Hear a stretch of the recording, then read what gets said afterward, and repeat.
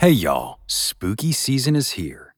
And if you're looking for a show to whet your appetite for a little haunted history, then I'd like to invite you to check out Southern Gothic, a chart-topping history podcast that explores some of the most infamous legends, folklore, ghost stories, and hauntings of the American South.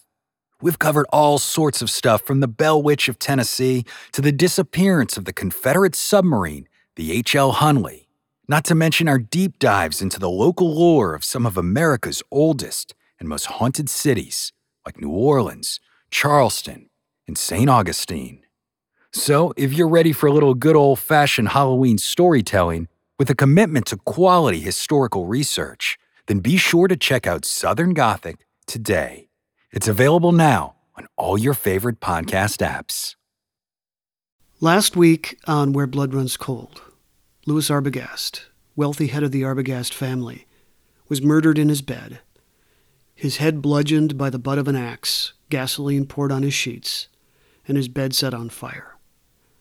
Evidence pointed to either his wife or one of his daughters as the probable murderer. As the Arbogast women freely admitted to police, the doors had been locked when the slaying occurred. When we last left the family, Mrs. Mina Arbogast confessed, under pressure, to detectives that her eldest daughter Louise, whom many believed was mentally ill, killed her father in a moment of insanity. But darker secrets still simmered, unsaid. If what Mrs. Arbogast told police was to be believed, then what would have prompted Louise Arbogast to choose her father to kill, whom everyone said she was very close to, in a terrible moment of temporary derangement? What had happened in the house in the days and hours prior to his slaughter? This is Minnesota's most notorious, Where Blood Runs Cold, and welcome to part 2 of The Silent Sisters and a Sinister Secret, which concludes the strange story of the Arbogast family in 1909 St. Paul.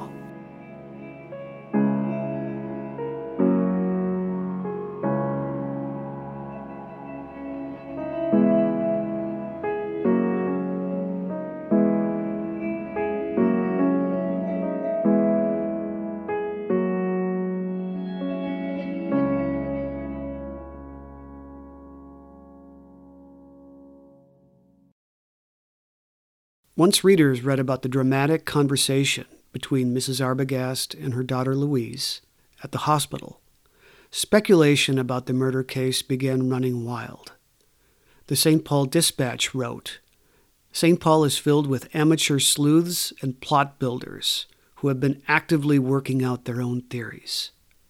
The Arbogast murder mystery is streetcar talk, tea table gossip, corner conversation, and the subject of midnight dreams." But the very essence of that confrontation was now being questioned. Another version of Mina Arbogast's accusation was already being thrown about, a supposedly more correct translation of the German she had used.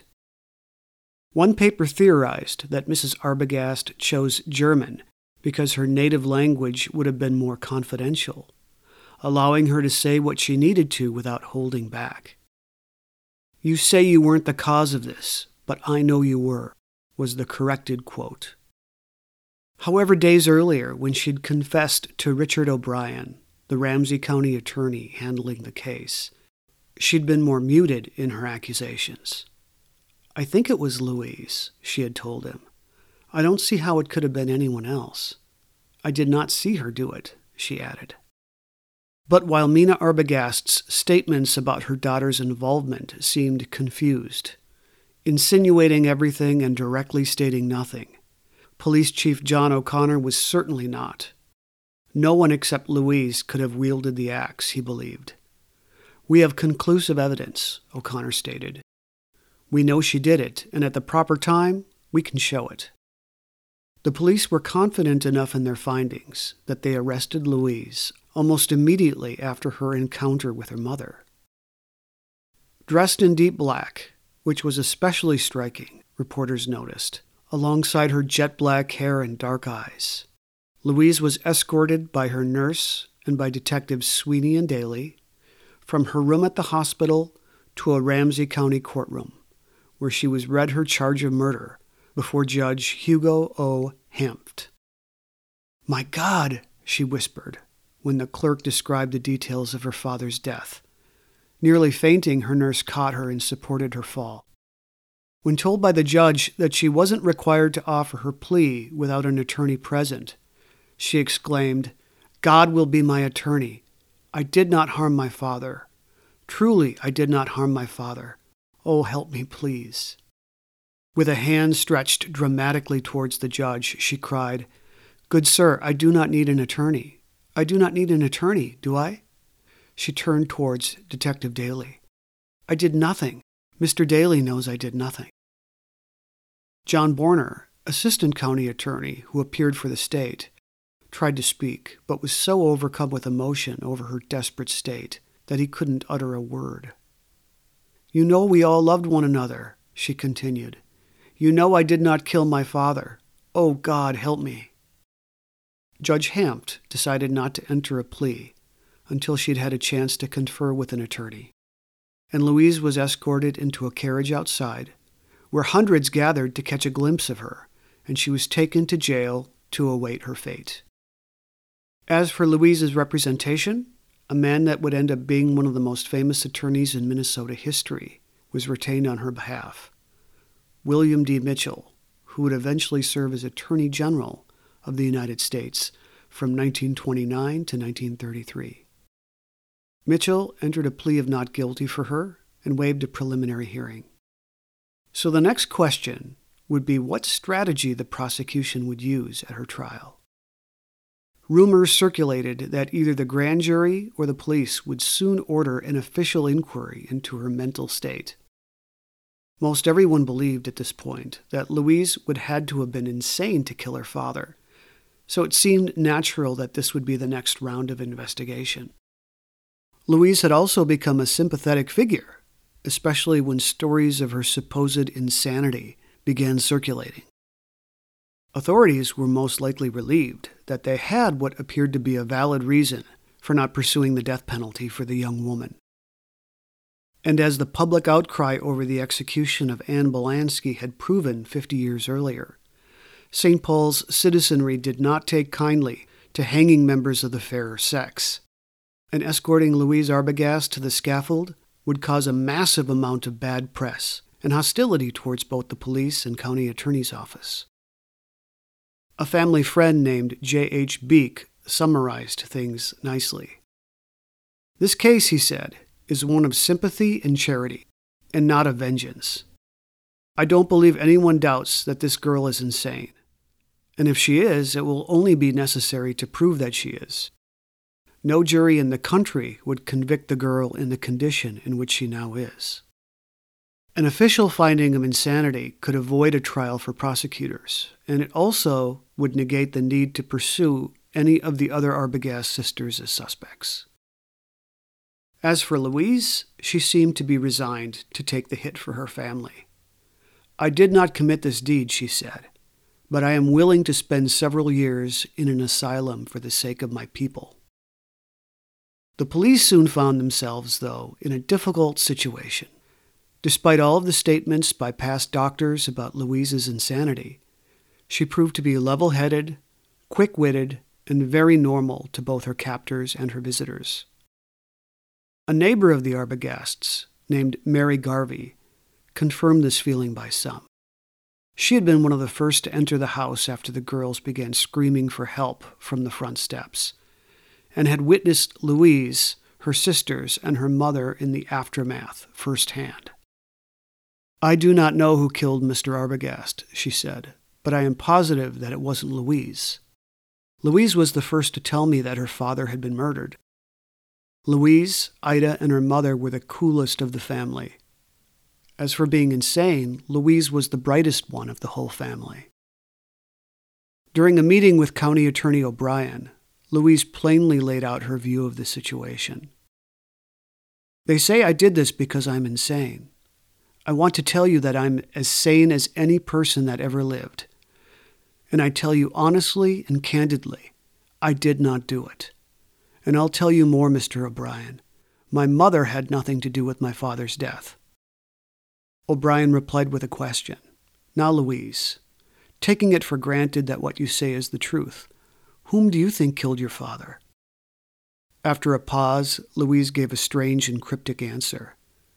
You know, it might sound funny, but Ida and I used to always fight about Dutch collars and who ironed the last shirtwaists. Meanwhile, Mrs. Arbogast was dealing with her own mental and physical strain. Soon after she'd accused her own daughter of murder in front of police, she'd been discharged from the hospital and sent back to her West 7th Street home. Reports began coming in from the home that she was not doing well at all. Dr. Bell Walrath, the family physician, told papers that Mrs. Arbogast was still in bad shape, even after her hospital release. She has not improved since leaving the hospital, the doctor explained, and her condition is extremely critical. She's far from being out of danger and may collapse and even die from the shock of the burns about her body and the nervous strain under which she labors. She was not insane before the murder of her husband, she concluded. William Manteuffel, a friend to Louis Arbogast, said nothing of her physical situation, but confirmed to reporters her mental instability. Mrs. Arbogast, he told them, was quickly slipping into derangement. Protect me, she had screamed to him during an encounter at the house on one of his visits. Why, you're all right, he replied. Don't get so excited. No, she cried. You must protect me. They are going to hang me. I can hear them building the scaffold now. I don't care what the police say, Manteuffel told reporters. The statement of Mrs. Arbogast isn't worth anything. When I saw her just after she made it, she was shrieking like a mad woman, and her mind was totally unbalanced. Whatever she said in her terror, no matter what her reason was for saying it, is no good as evidence. Louise is not crazy and never has been. She is not guilty of killing her father. I don't know who killed him, but it wasn't Louise.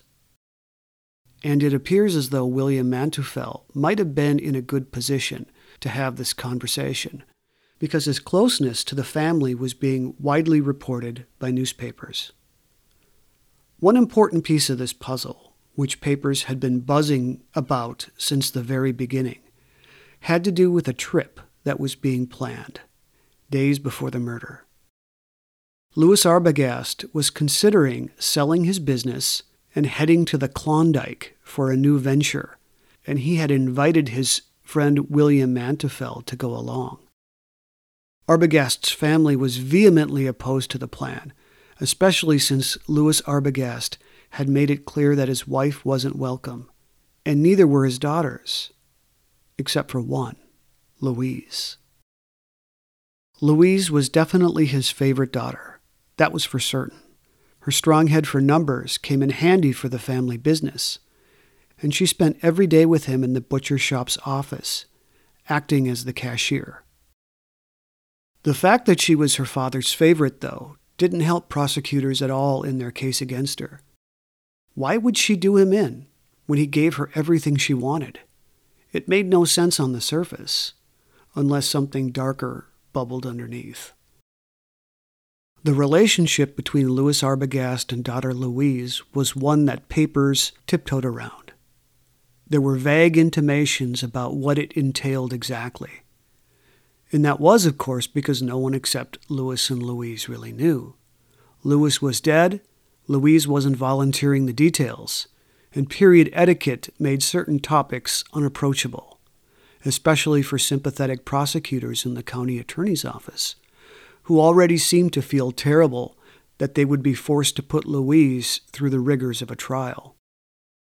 The Pioneer Press wrote that the authorities have been reluctant to charge the murder against the daughter on account of the manifest friendship that existed between her and her father. She was known as her father's favorite. She was the most intimate with his business affairs. Readers were left to read between the lines on how intimate the relationship really was. Jealousy, most likely then, reared its ugly head within the confines of the Arbogast house. based on this special connection between father and eldest daughter.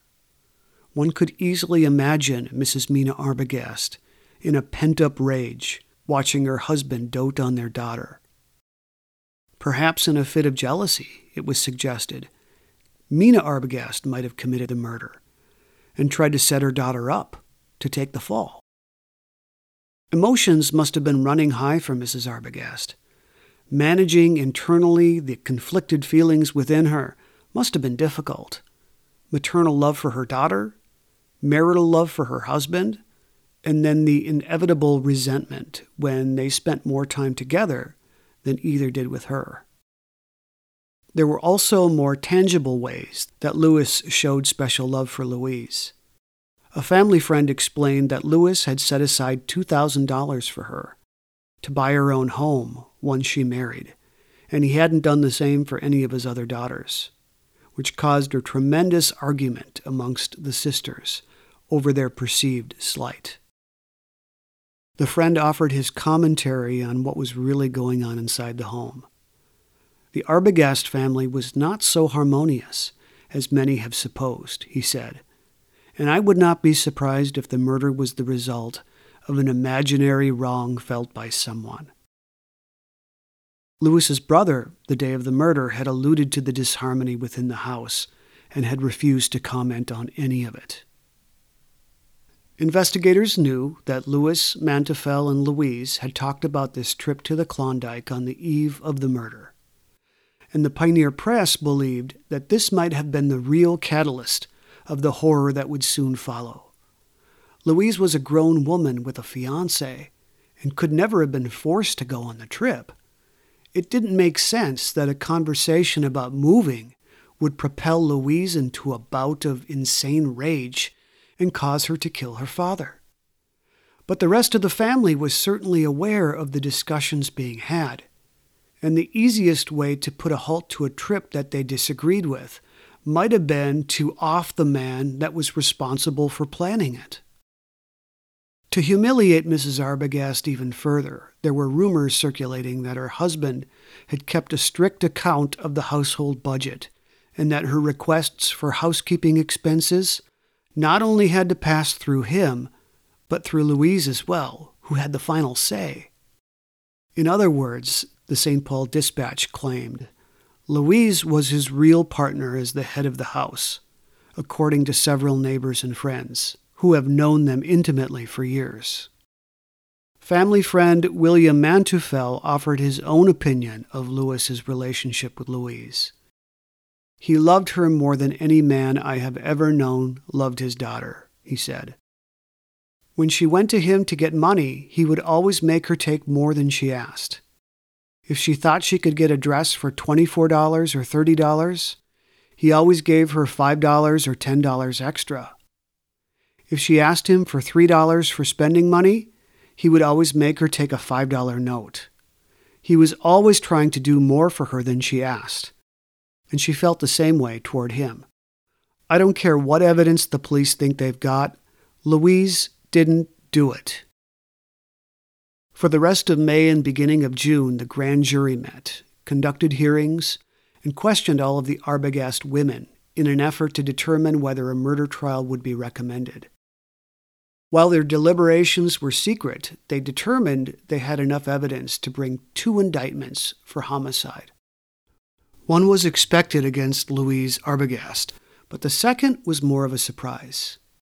Mrs. Mina Arbogast had also been indicted alongside her daughter.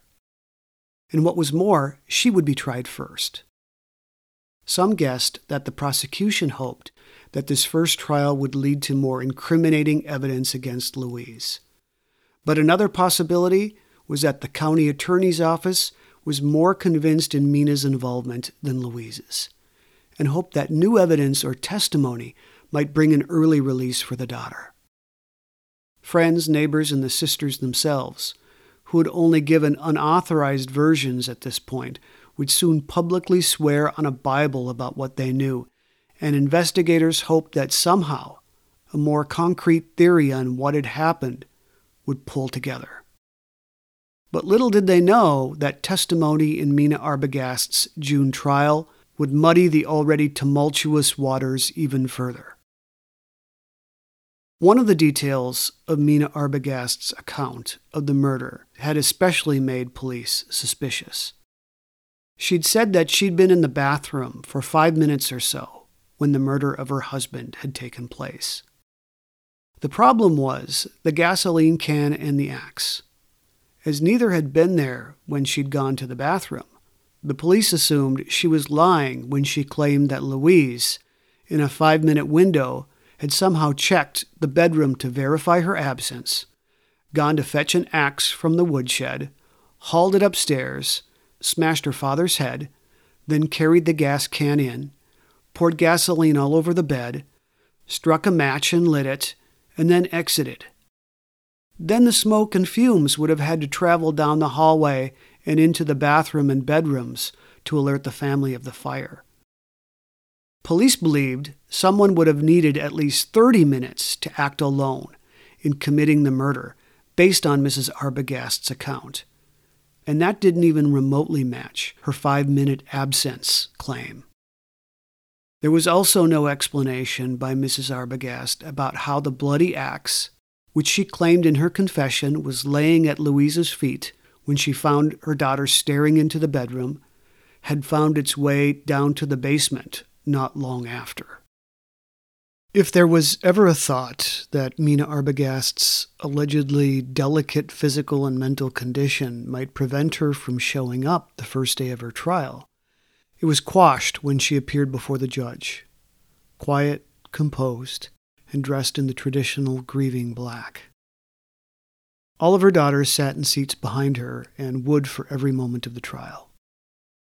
One of the biggest difficulties County Attorney Richard O'Brien found himself almost immediately facing had to do with Flora, Ida, Emma, and Minnie, specifically their confusing and reluctant testimony on the witness stand. It was obvious to many that there was some kind of mutual secret between the sisters, a secret that they were doing everything they could to protect. Whether it was a concerted effort to muddle the case with contradictions, or a looser, more vague attempt by each of them, on their own, to protect their mother by making life miserable for the prosecution, is not known. But O'Brien had the unenviable task of maneuvering through their antics to find some semblance of the truth. Ida Arbogast was first to the stand. According to the Pioneer Press, Ida was a fresh-faced and thin young girl who glided to the witness chair without a seeming care in the world. On the night before the murder, she said, she'd gotten home at 9:30 p.m. and found her father, Louise, and William Manteuffel chatting in the dining room. Minnie and Flora were already asleep when she went upstairs, and she didn't see her mother at all. At just about 4 a.m., she was awakened by her mother's screams. When she ran into her parents' room, she spotted them both in the burning bed and dragged her mother out. She tried for a moment to pull at her father, but he was unconscious and too heavy for her. After escorting her mother downstairs, she said she ran outside for help, went to Mrs. Garvey's house next door, and stayed there until the police finally arrived. It was a story that hadn't changed much from the ones she'd told detectives initially. When O'Brien began to ask her questions outside of her basic outline of the evening, however, she clammed up and wouldn't talk. O'Brien finally managed to extract an admission from her that once she'd finally come back home from the Garveys, she hadn't gone near her mother. But getting her to say this had been like pulling teeth for the county attorney. Minnie was next and was as evasive as her sister. She told the courts she'd gone to bed early and heard the muffled sounds of Manteuffel, her father, and Louise in conversation as she drifted away. Then she'd awakened to screams, ran from the bedroom, and saw Ida and her mother going down the stairs. When she peeked in her parents' room, she saw the burning bed, but not her father. Then she ran out of the house and couldn't remember anything after that until she'd found herself awake on a bed later that day, evidently having fainted or passed out from exhaustion. While Ida and Minnie were problematic for prosecutors, the youngest daughter, Flora, known as Babe, seemed to have the most serious short-term memory issues while on the stand. Whenever O'Brien asked her a question, the wise-looking Flora glanced at her family first before answering. And even then, her answers were mostly a collection of "I forgets," especially in regards to the kind of nightgown her mother was wearing and whether she'd heard anyone discussing a trip to the Klondike that night. She did offer the basics of her evening, though, like her sisters had. She'd come home that night and found her mother talking with Louise in an upstairs bedroom. Flora could hear her father and Manteuffel talking in the parlor below. At a little after 10 p.m., she said her father came upstairs, checked his watch, and directed them all to bed. She slept in the same room as Louise, and together they went to sleep. No one had argued that night, she recollected, and everyone retired to their bedrooms peacefully. When pressed by O'Brien on the specifics of the Yukon trip, she said her father had planned to depart on June 3rd, 3 weeks after his murder. But Louise wasn't going to go, she told the court. Instead, it was going to be she and her mom that made the trip with her father. Next up were Henry Spangenberg and Isidore Abrahamson, who again had been the first on the scene and had put out the fire in the bedroom. They both told their stories which I used to narrate the sequence of events at the beginning of the first episode. Then, a nervous-looking Emma Ulmer, the married sister who lived a block away, took questions from the prosecution, but could say little more than, "I don't know," and "I don't remember." Mrs. Mary Garvey was next. She learned of the murder, she said, when Ida came bolting over to their house with the news. Mrs. Garvey rushed to the Arbogast house and found the girls in the upstairs hallway. Louise said to her, "Mrs. Garvey, my father is dead." Then she met Mrs. Arbogast, who informed her she'd been badly burned. While talking to her, Mrs. Garvey noticed that the flannel nightgown she was still wearing had been singed by fire, and there was a spot of blood near the collar. The women went into the sewing room, and as Mrs. Garvey rubbed lard on her burns, Mrs. Arbogast told her that she'd been in the kitchen when the fire started, making breakfast. When her neighbor pointed out to her that 4 a.m. was unusually early for breakfast, Mrs. Arbogast replied that Louis was going to the office early that morning. Throughout all of this, Mrs. Garvey testified that Mrs. Arbogast, who she had never met before that morning, she had only known her daughters, appeared agitated and uncomfortable with her line of questioning.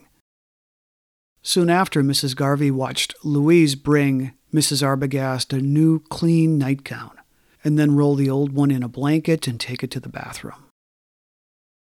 Next, the Arbogast's family cleaning woman was brought to the stand. She said that she'd been ordered by Mrs. Arbogast to burn some bloody feathers and more of her clothes from the bedroom sometime after the murder. Also of note, she remembered that Mrs. Arbogast, later that morning after the murder had taken place, had laid in her bed for a while, suffering from her burns, before an ambulance finally came for her. All of her daughters, the cleaning woman testified, refused to speak to their mother or respond to her requests for help. The inference, of course, is that they were all very angry at her for something that she'd possibly said, or more ominously, had done. The axe was also taken out and examined by the jury as evidence, much to the shock and dismay of the Arbogast sisters. The sharp edge was clean, and the blunt edge was smeared with clotted blood. Next up was Louis Arbogast's driver, who had chopped wood with the murder weapon the afternoon before. He'd left it at the woodshed, he said, and when he went back a little while later, around 4 p.m., to use it again, the axe was gone. This would have been almost 12 hours before the murder, and evidence of premeditation. While this would have helped Mrs. Arbogast's 5 minutes in the bathroom story slightly, the time shaved off from having the axe hidden upstairs as opposed to carried up, would still have not been remotely enough time to pull off the murder in 5 minutes. It did help the case against Louise, though, who was accused of killing her father in a moment of insanity. Then a parade of police officers testified one at a time about the blood they'd found on the walls, ceiling, and floor. There were bloody footprints that went down the back stairs to the basement. Why the footprints hadn't been measured against the girl's and mother's foot sizes wasn't mentioned, but one explanation, they might have all been the same approximate size, or maybe the officers hadn't thought to compare them at all. Abrahamson, the newsboy, was called back to the stand, and he recalled seeing the footprints as he dashed down the stairs to put out the second fire. Another officer remembered asking Mrs. Arbogast how she'd received her burns while wearing a clean white nightgown, but she hadn't answered. When he had pressed her harder about her husband's death, she suddenly started complaining about the pain from her burns, doing her best to change the subject. Louise Arbogast was the last witness to come forward. Unlike her sisters, she refused to answer any questions at all, outside of her name, age, and address. She wasn't legally required to answer these questions either, because she was under indictment herself. Once she stepped down, the prosecution rested their case. The defense asked for a dismissal, which was denied, and then they too rested. As soon as court was adjourned, Louise rushed up to O'Brien. "I was willing to tell everything I knew," she cried, "but they would not let me." Whether she was referring to her attorneys or her own family members is unclear. 24 hours later, the jury came back with their verdict. Not guilty. Newspapers accused the police of stupidity, and the public was left with a sour taste in its mouth, especially when O'Brien dismissed the charges against Louise a few months later. The additional evidence they'd hoped to gain in Mrs. Arbogast's trial did not materialize, and no one would ever be tried for the murder of Louis Arbogast again. So the question still remains: who smashed Arbogast's skull and set him on fire? It was a violent crime, personal and up close, and it seems logical to think it was someone who hated him immensely to dispatch him in such a gruesome way. The most difficult question to prove is motive. It was never established during the trial, and the lack of one was the primary reason Mrs. Arbogast was found not guilty. It's hard to know exactly what this relationship between Louise and her father really entailed. If it was sexual in nature, it was never actually said out loud by anyone during the trial or investigation, which again isn't surprising at all, considering it was 1909. Social mores during the time did not take kindly to public discourse about the private lives of people behind closed bedroom doors. There had been an effort almost immediately after the murder to paint Louise as insane, but in 1909 the study of mental illness was still in its infancy. An alienist, the family doctor, and Mrs. Arbogast herself were the primary vehicles that drove this narrative of Louise as highly unstable. I'm certainly no expert on the subject, but it appears to me that she suffered primarily from bouts of depression and occasional suicidal thoughts, which, while serious in nature, rarely lead to thoughts of murder. People who are deeply depressed think more about taking their own lives than the life of someone else. And what then, one wonders, was the cause of her depression? Could it have had something to do with this unusual relationship with her father? Could it have been aggravated by verbal abuse by her sisters or mother? Deeply jealous at the favoritism Louis Arbogast showed Louise? Could Louise have had some deep, pent-up resentment towards him, based on some long-term abuse?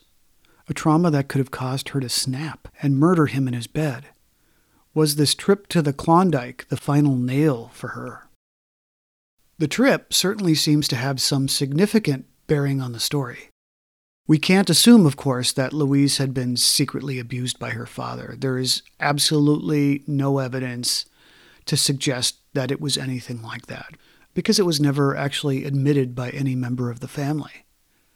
Henry Arbogast, Louis's brother, came closest, when he intimated that something dark and foreboding was going on in the Arbogast house. But he was never called as a witness during the trial. For me, I think the most suspicious character in the entire drama is Mrs. Mina Arbogast. We know for a fact that Louise worked every day in close capacity with her father, while Mrs. Arbogast was left at home alone with the staff, as the other daughters had their own social commitments much of the time. It's easy to imagine how close the father-daughter bond might develop just based on time together. Louis worked long hours, managing his very successful business, and any intimacy between he and his wife might have faded over time. So jealousy, either by the mother or by one of the sisters, seems to be a legitimate motive for the murder. And based on their individual actions in the days after, it's quite clear to me that Mrs. Mina Arbogast acted more suspiciously than anyone else. There's no question she lied about being in the bathroom for 5 minutes when the murder happened. It would have been logistically impossible for everything to go down in such a short span of time. And she had told a completely different story to police than she had to her neighbor, Mrs. Garvey. In the second story, she'd been downstairs cooking an early breakfast when she heard Ida scream from above. There was also testimony that none of the girls wanted anything to do with their mother for hours afterwards. One can only imagine the family meeting that had to have been had not long afterwards, where Louise possibly pulled everyone together and reminded them that although they had just lost their father, they had to protect their mother now, despite what she'd just done.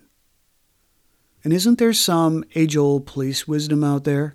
Always look at the spouse first. There are many ways that Mina Arbogast might have done this, but here is one possibility. Earlier that night, she'd gotten the axe and hidden it in the closet, most likely with the gasoline can. For whatever reason, she'd waited all night, probably wide awake in bed, until 4 a.m., maybe finally getting the courage to do what she'd thought about for a while, to murder the man who had ignored her and shifted his attention to Louise instead. Maybe Louis's talk of selling the business and leaving her behind was the straw that broke the camel's back. He'd actually picked a date, one of their daughters had admitted on the stand. That previous night might have been the meeting between Louis, Manteuffel, and Louise to begin making concrete plans for departure. William Manteuffel might have cleared this up had he been called as a witness in Mrs. Arbogast's trial, but he hadn't been.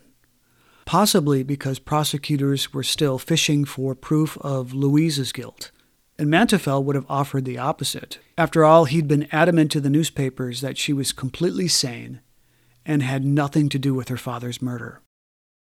So Mina Arbogast, at around 4 a.m., might have gotten up, poured a bit of gasoline on the sheets on his side of the bed as preparation, and then taken the axe and tried her best to smash her husband's head in. Her strength, again, according to the coroner, hadn't allowed her to completely kill him. And in her haste to do him in, after a few blows, she might not have noticed her husband still breathing. At this point, she may have taken the axe down to the basement to hide. If he had been groaning or making noise, it's hard to imagine she wouldn't have panicked and just started the fire right away. But she also needed time to conceal the weapon, even in a sloppy manner, and the smoke spreading through the hallway wouldn't have given her that much time to finish this task. So he probably laid in his bed for a few minutes, hopefully unconscious at least. Then she returned from the cellar to the bedroom and struck the match. It may have been at this moment that her nightgown had caught fire. Too much gasoline and the flames had jumped faster than she'd imagined. Perhaps she'd been too close. The nightgown certainly would have been splattered with blood during the attack. Blood had been found on the walls and even on the ceiling. This is probably where her perfect plan failed. She now had a burned and bloody nightgown to deal with, and had to change her clothes as smoke started pouring into the hallway. Perhaps she'd even planned to go down to the kitchen and pretend to prepare an early breakfast as an alibi. But when her nightgown had been ruined, she had to change her plans on the fly. So after a new change of clothing, she laid down next to the burning body of her husband, just in time for Ida to burst in, scream, and pull her to safety. And chances are good that lying in the burning bed, even for just a few moments, had singed her clean nightgown as well. Hence Mrs. Garvey's testimony that she'd seen a bit of burn and a spot of blood on Mrs. Arbogast when she'd gone to the house later that morning. And again, she'd told the court that Mrs. Arbogast, along with Louise's help, had changed into a third clean nightgown in her presence. It's a scenario that seems as possible as any. There are loose ends that were never tied, however, including that burning bundle of fabric that newsboy Isidore Abrahamson had extinguished out in the back stairs. No effort was ever made to identify its importance to the murder. But whoever the murderer actually was, the horrific crime had ultimately caused no great rift in the family long term. After Louis's death, the sisters all became partners in the Arbogast butcher shop, and Louise served as the bookkeeper. Later, Louise would marry a man named Asher Webster and move to Rochester, Michigan. But details of her later life are slim. She died in 1930, apparently childless, of apoplexy, which at the time might have meant a few different things, including a heart attack or a stroke. She was only 38 when she herself passed away. Thank you for joining me today for the conclusion of The Silent Sisters and a Sinister Secret. I hope you enjoyed it, and we'll meet again soon for another true crime story lost in Minnesota history.